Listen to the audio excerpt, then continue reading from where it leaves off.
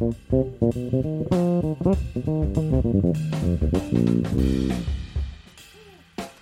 a little carried away with the intro. Probably going to have to fade that one in so I don't take up too much time. But welcome back, bass players and musicians of the world at large. I'm Wyatt Walker-Ware, and you're listening to episode 12 of the Better Bass Podcast. Got this awesome drum loop, this cool Eric Harland drum sample loop going here, because today we're talking about grooves. Talking about developing pocket, talking about collaborative time, ways to bring it in the practice room, all that good stuff. Getting to doing our job as bass players, right? I spend so much time soloing, so much time playing up the old dusty end of the neck, as the boomer bassists say. That getting back to the roots a little bit here. So let's dive right in. First necessary thing to good time, playing with a drummer, playing without a drummer, any context, anything as a bass player, especially, is consistency. Developing consistency in your time, and what consistency requires is confidence. You have to go into it and be able to say, okay, this is where my subdivision is. In maybe a little bit of a selfish way, even musically, this is where my subdivision is, this is where my quarter note is, this is where it's gonna be, and this is how I'm gonna convey this to the rest of the band and convey this to the audience. A groove does not have to happen with the bassist perfectly synchronized with the drummer all the time, and I've got an example later to go in a little more depth about that. But the number one most important thing to get your groove together is to be consistent and to play the subdivisions in the same spot over and over and over again and make somebody want to dance to it. That's the point of this whole thing, right? And for me, in my musical journey, and what I see from other bass players and from students of mine, is that the key to consistency, the key to consistent execution, is to be relaxed. If you're holding tension in your body somewhere, that means you're holding tension in your head somewhere, and your mind's probably on something other than figuring out where the beat is and keeping the beat in the same place. That's been a major theme of my practicing lately, too, is just trying to stay relaxed in order to stay in the pocket, in order to stay together with the drummer. I've been noticing... Well, back up for a second. I've moved from recording all of my gigs and trying to at least record every show that I play. I've moved that process from audio only to also taking video. And I'm just using my cell phone instead of using my voice memos. I'm just using the camera, and I have a little tiny kind of janky selfie stick tripod thing that I can kind of sneak in anywhere, back of the stage, off to the side, wherever. And I've been taking video, and what I'm noticing nowadays is in the moments where I hear my pocket slip, I hear my groove slip out a little bit, and I kind of lose the drummer, I kind of lose the beat for a second, I'm almost always very tensed up in my body. And I've got my shoulders scrunched up, and I've got a weird look on my face or something, and I'm moving around way too much, and my back's very tight. It's not a good look, and for me, it doesn't serve solid groove, and it doesn't serve good time. So in my practice, I've been really, really overcompensating on staying relaxed. I've been spending time focusing on that really hard and taking the Kenny Werner approach. I've mentioned Kenny before on this podcast, that the effortless mastery approach, where I've watched Kenny sit with a student of his, and he will make them completely stop what they're doing and start over, oftentimes like get up from the piano, go to the other room, come back, sit back down, as soon as he notices an ounce of tension in that student's body. And I think that's a little extreme, but I've been doing something similar for myself, where I just stop playing, stop whatever I'm playing along to, a metronome, a drum loop, if that's what I'm doing. As soon as I start feeling tension building up in my body, I just say, no, stop, mental reset, go into this with a relaxed mind. And it's already starting to get better practice habits going for me. I'm not sure if it's really made its way into performance yet. It probably has in some subtle way that I'm not quite perceiving yet. But I can tell over time this is going to be really, really valuable. What I'm not doing though, and what's kind of crippled me doing stuff like this in the past is really obsessing over it. I've done this with technique. I used to do this with technique on saxophone, where I would spend my entire practice routine trying to practice other things other than just fundamentals, and trying to practice improvisation and trying to learn songs and do all this, but I still had it in mind for my entire hour or 2 hour practice session that, no, every time this tension builds up in this part of my left hand, I'm going to stop. And that resulted in a lot of frustration, because these things don't happen overnight, and you're not going to develop a perfect habit on this maybe ever. Honestly, I'm not sure that I will ever be a beautifully relaxed performer all of the time. I think just by the nature of improvising and the kind of music that I play being heavily improvised most of the time, there's going to be thinking happening, and there will be some tension. I don't think I will ever perfect that, probably. Now, there are certainly people who have. Kenny Werner has. I don't see myself going to that point, but that doesn't mean I can't spend some time in my practice routine, take some time out of it to move in that direction, and then spend the remainder of my time, the time where I'm focusing on learning music, learning songs, doing that kind of thing, letting go of that a little bit and just allowing myself to play. And it's made that part of my practice feel a lot better. Besides just the relaxation aspect, in order to have good groove, you have to be playing with your ears open all the time. And that means that your primary focus has to be on what's happening around you and the sensory input coming in from your ears, from other musicians, and not just from yourself. Listening to yourself is important. Listening to yourself is great.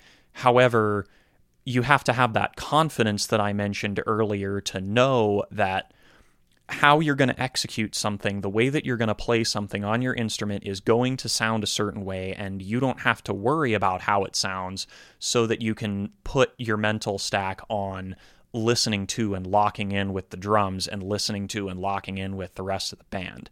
That's really, really important. And unfortunately, the best way to develop this is by spending time on stage and spending time performing. This is very much a performance skill and not as much a practice room skill. But there are still things we can do to isolate this, and it's very psychological. It's very much about being mindful of listening to listening to the band versus listening to yourself. I like to do this with drum loops. I like to do this with recordings. Something that I got into kind of by accident. I had a gig last summer where it was the first wedding gig I had ever played on bass. It was the first suited up cover gig that I had ever done, and it was a 4.5 hour set with one break in the middle. I got sent a list of songs to learn, most of them with awful charts, or none at all. 95 songs long, and I knew already about 20 of them. So I had about a week to learn 75 of these tunes. And what I ended up doing was just making a playlist, making a Spotify playlist, and going through the whole thing front to back and just playing every song through. And I'm at a point where I've played a lot of pop music in my performing career, particularly as a saxophone player, as a horn player, but I've played some on piano also. I'm at a point with those kinds of songs where I can pretty much learn the tune and know it most of the way once I've heard kind of one verse and one chorus. I can get through it that way. Obviously, there's specific stuff, and some of it's challenging, naturally. But that's kind of where I'm at ears-wise. So I made this playlist, and I just ran it front to back. I spent 4 hours running it front to back, and you know what? It felt like I'd just played a show. It felt like I just played an entire gig, and I was listening to the music, focusing on learning the music, obviously, but by the fourth or fifth repetition of that, it was I knew how to play the songs, and I was just listening to the band and focusing on getting it as locked in as possible, and it felt great. It felt like playing a show, and the way that my chops felt after playing like that for a while, it was kind of a simulated performance environment, I guess, if I wanted to buzzword it. So that can be a really useful tool, and I've done that a couple of times with even just like a list of like jazz standards I know, and I put on a whole bunch of different versions of them, and I just perform them along with recordings back to back to back. Or I get a bunch of drum loops together and I'm like, okay, I'm going to play to each of these for 5 minutes and I'm just going to improvise. I'm going to be confident. I'm not going to listen to myself too much, and I'm going to focus on keeping it as locked in as possible. That's another approach, and creating these simulated set lists is a great way that I've been able to bring the performance aspect into the practice room lately. So consistency, consistent time, relaxation, deep active listening, a few tenets out of many. I could go on about this for hours, but I'm not trying to drag this episode on too long.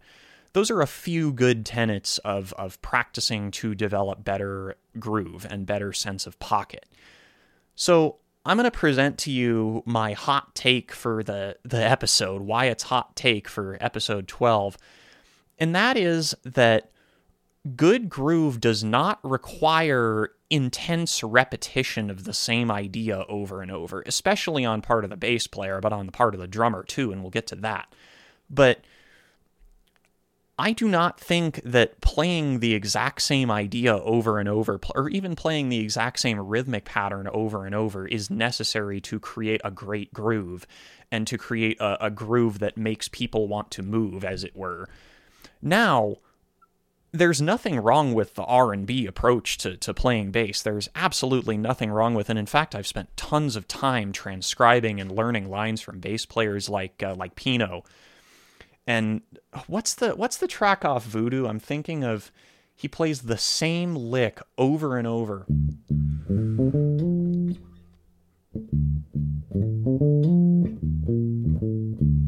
That's probably in the wrong key and or wrong tempo. That's one of the tracks off the D'Angelo album, Voodoo. Pino Palladino plays that same lick probably 400 times and never moves, and it is some incredibly deep pocket. As we all know, it's a classic record, and it's known for that. Questlove is obviously equal in part of that. Oh yeah, Questlove tangent that I was actually wanting to go on this episode.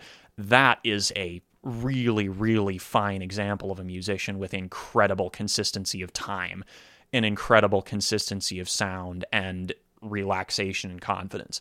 Questlove is the embodiment of all that. You want to see that in action?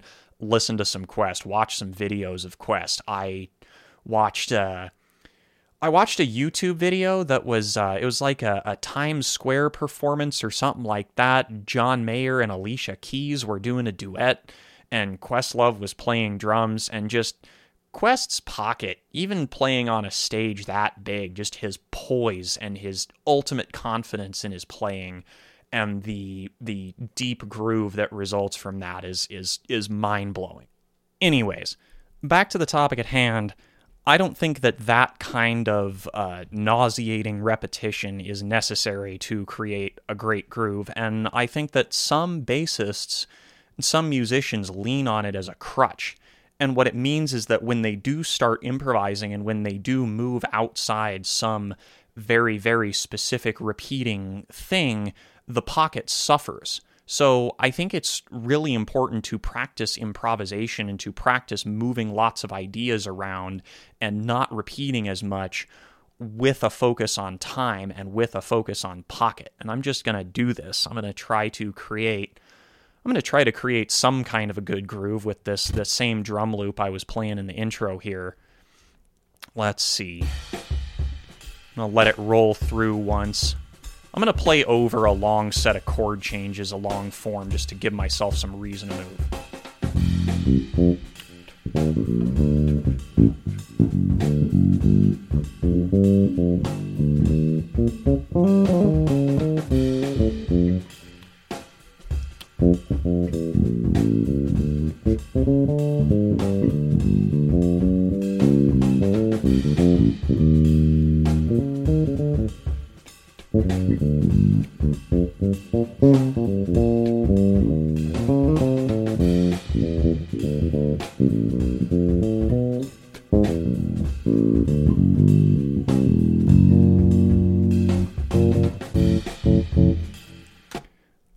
you get the idea.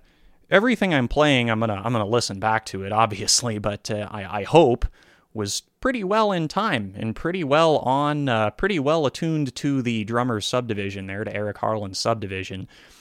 And it creates a groove. And I was playing more there. I was playing a lot more notes there than I probably would in an actual performance accompanying somebody. That playing like that is probably a good way to get fired from the gig, or at least get yelled at by your band leader to shut the hell up.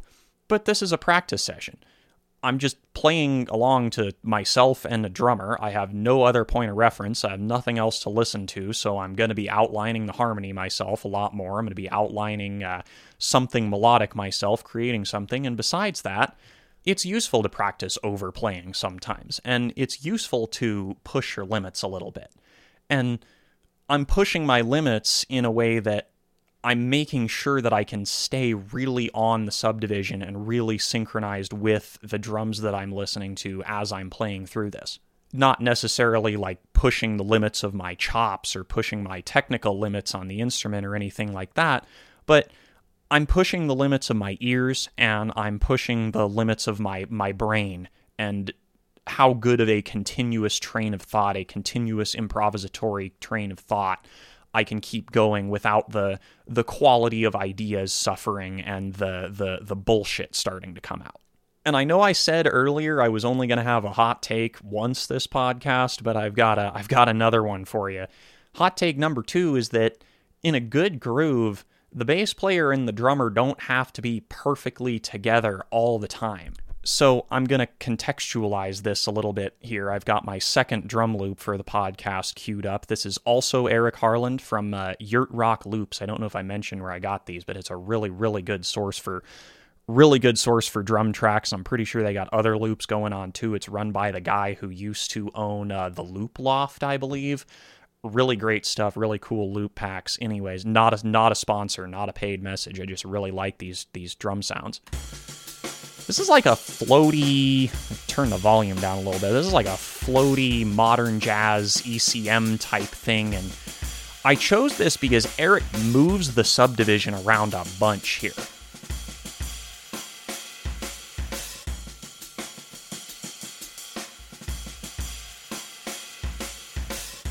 At the beginning of this loop, it's almost swung a little bit, and then these last two, those boom crack at the end, it's like the upbeats are rushed.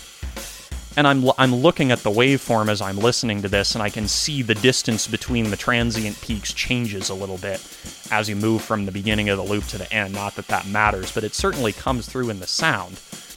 And when a drummer starts playing like this, I change my role a little bit. I don't always do this consciously necessarily, but I think it's a thing that serves the music well. I start to drive the bus with the subdivision a little bit more.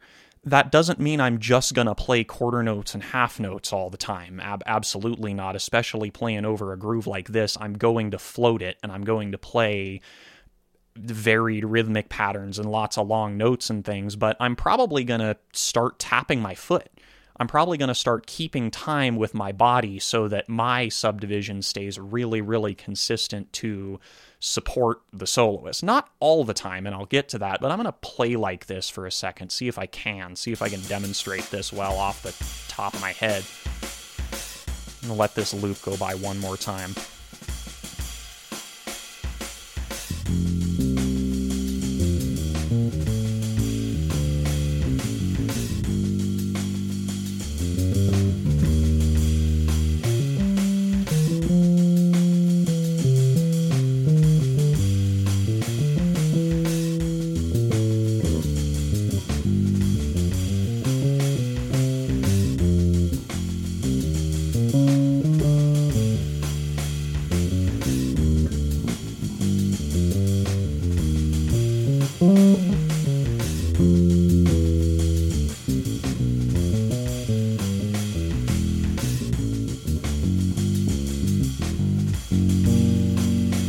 So I'm doing my best here to, while staying in time with the drums and keeping the quarter note in generally the same place and keeping the downbeats of the bars together, I'm trying to really drive the subdivision home with the way that I play, and play a really straight, really steady, rock solid eighth note to support whatever the soloist is doing, right? Whoever I'm accompanying, I want to be as supportive of that as possible. There are certain soloists who will say, hey, screw that, float it as much as you want. We can keep the time collaboratively. I'm not worried about keeping the subdivision, in which case I'll say, okay, great, and I'll just float it. I'll start playing a little more to the tune of, let's see. Let the loop come around.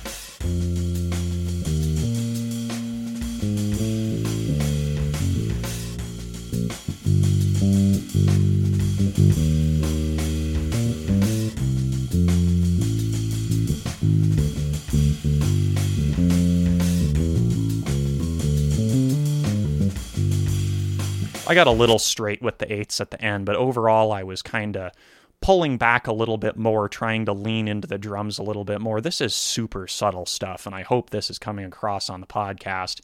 And even if I listen back to it and it's really not, I'm going to put it out anyways, because this is part of my process, and this is part of how I'm learning to teach this stuff, along with trying to teach you all and trying to help out all the bass players listening here.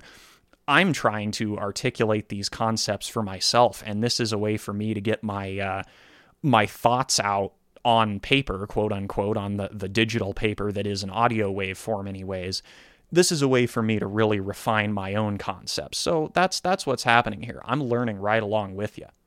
Tangent aside, I think these couple of examples are a really cursory rundown on the relationship between a bassist and a drummer in context of improvised music. Not just in context of playing a groove, but a little more specific to, the lane that I find myself in, which is having a vague framework of a song and mostly making stuff up to go along with it. And rhythm sections can almost be, I want to call it rhythm section politics. I kind of want to name an album that now. But everyone has different preferences, and every rhythm section player thinks differently about these things.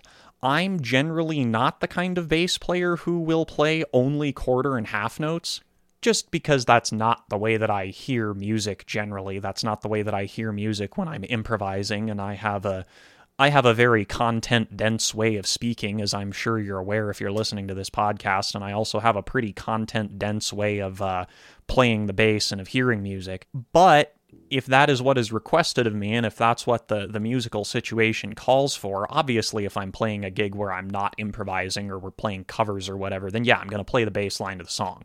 But if it is an improvised gig and I'm requested to play very minimally by somebody else in the band, then yeah, that's exactly what I'm going to do. I'm a bass player. We're the foundation of the harmony, and we're the foundation of the sound of the band. And I'm going to do my job as a bassist, first and foremost. I'm not going to not repeat things just for the sake of not repeating them. I'll do that in the practice room. I'm not going to do that on stage. When I'm actually performing, when I'm actually improvising in a real musical context, I'm going to do whatever serves the music best, and usually that is more repetition than not. But if you can create a great groove that doesn't repeat a ton, and if you can really drive the subdivision by yourself, when you're driving the subdivision along with a drummer, and when you're playing something that repeats, your pocket is going to be that much deeper and that much tighter. So that's why I think all this stuff is useful. That's all I've got for you today. If you're enjoying the show, make sure you head on over to betterbass.substack.com and subscribe to the mailing list. That's the home of the podcast. That's the home of the discussion. Get your email on the list. You'll never miss an episode. You'll have them delivered straight to your inbox every time one comes out.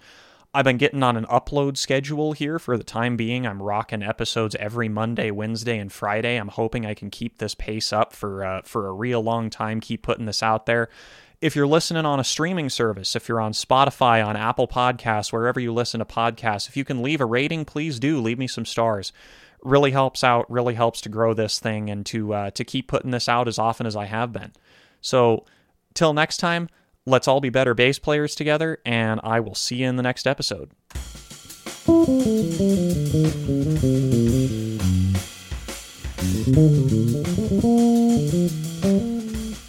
Thank you.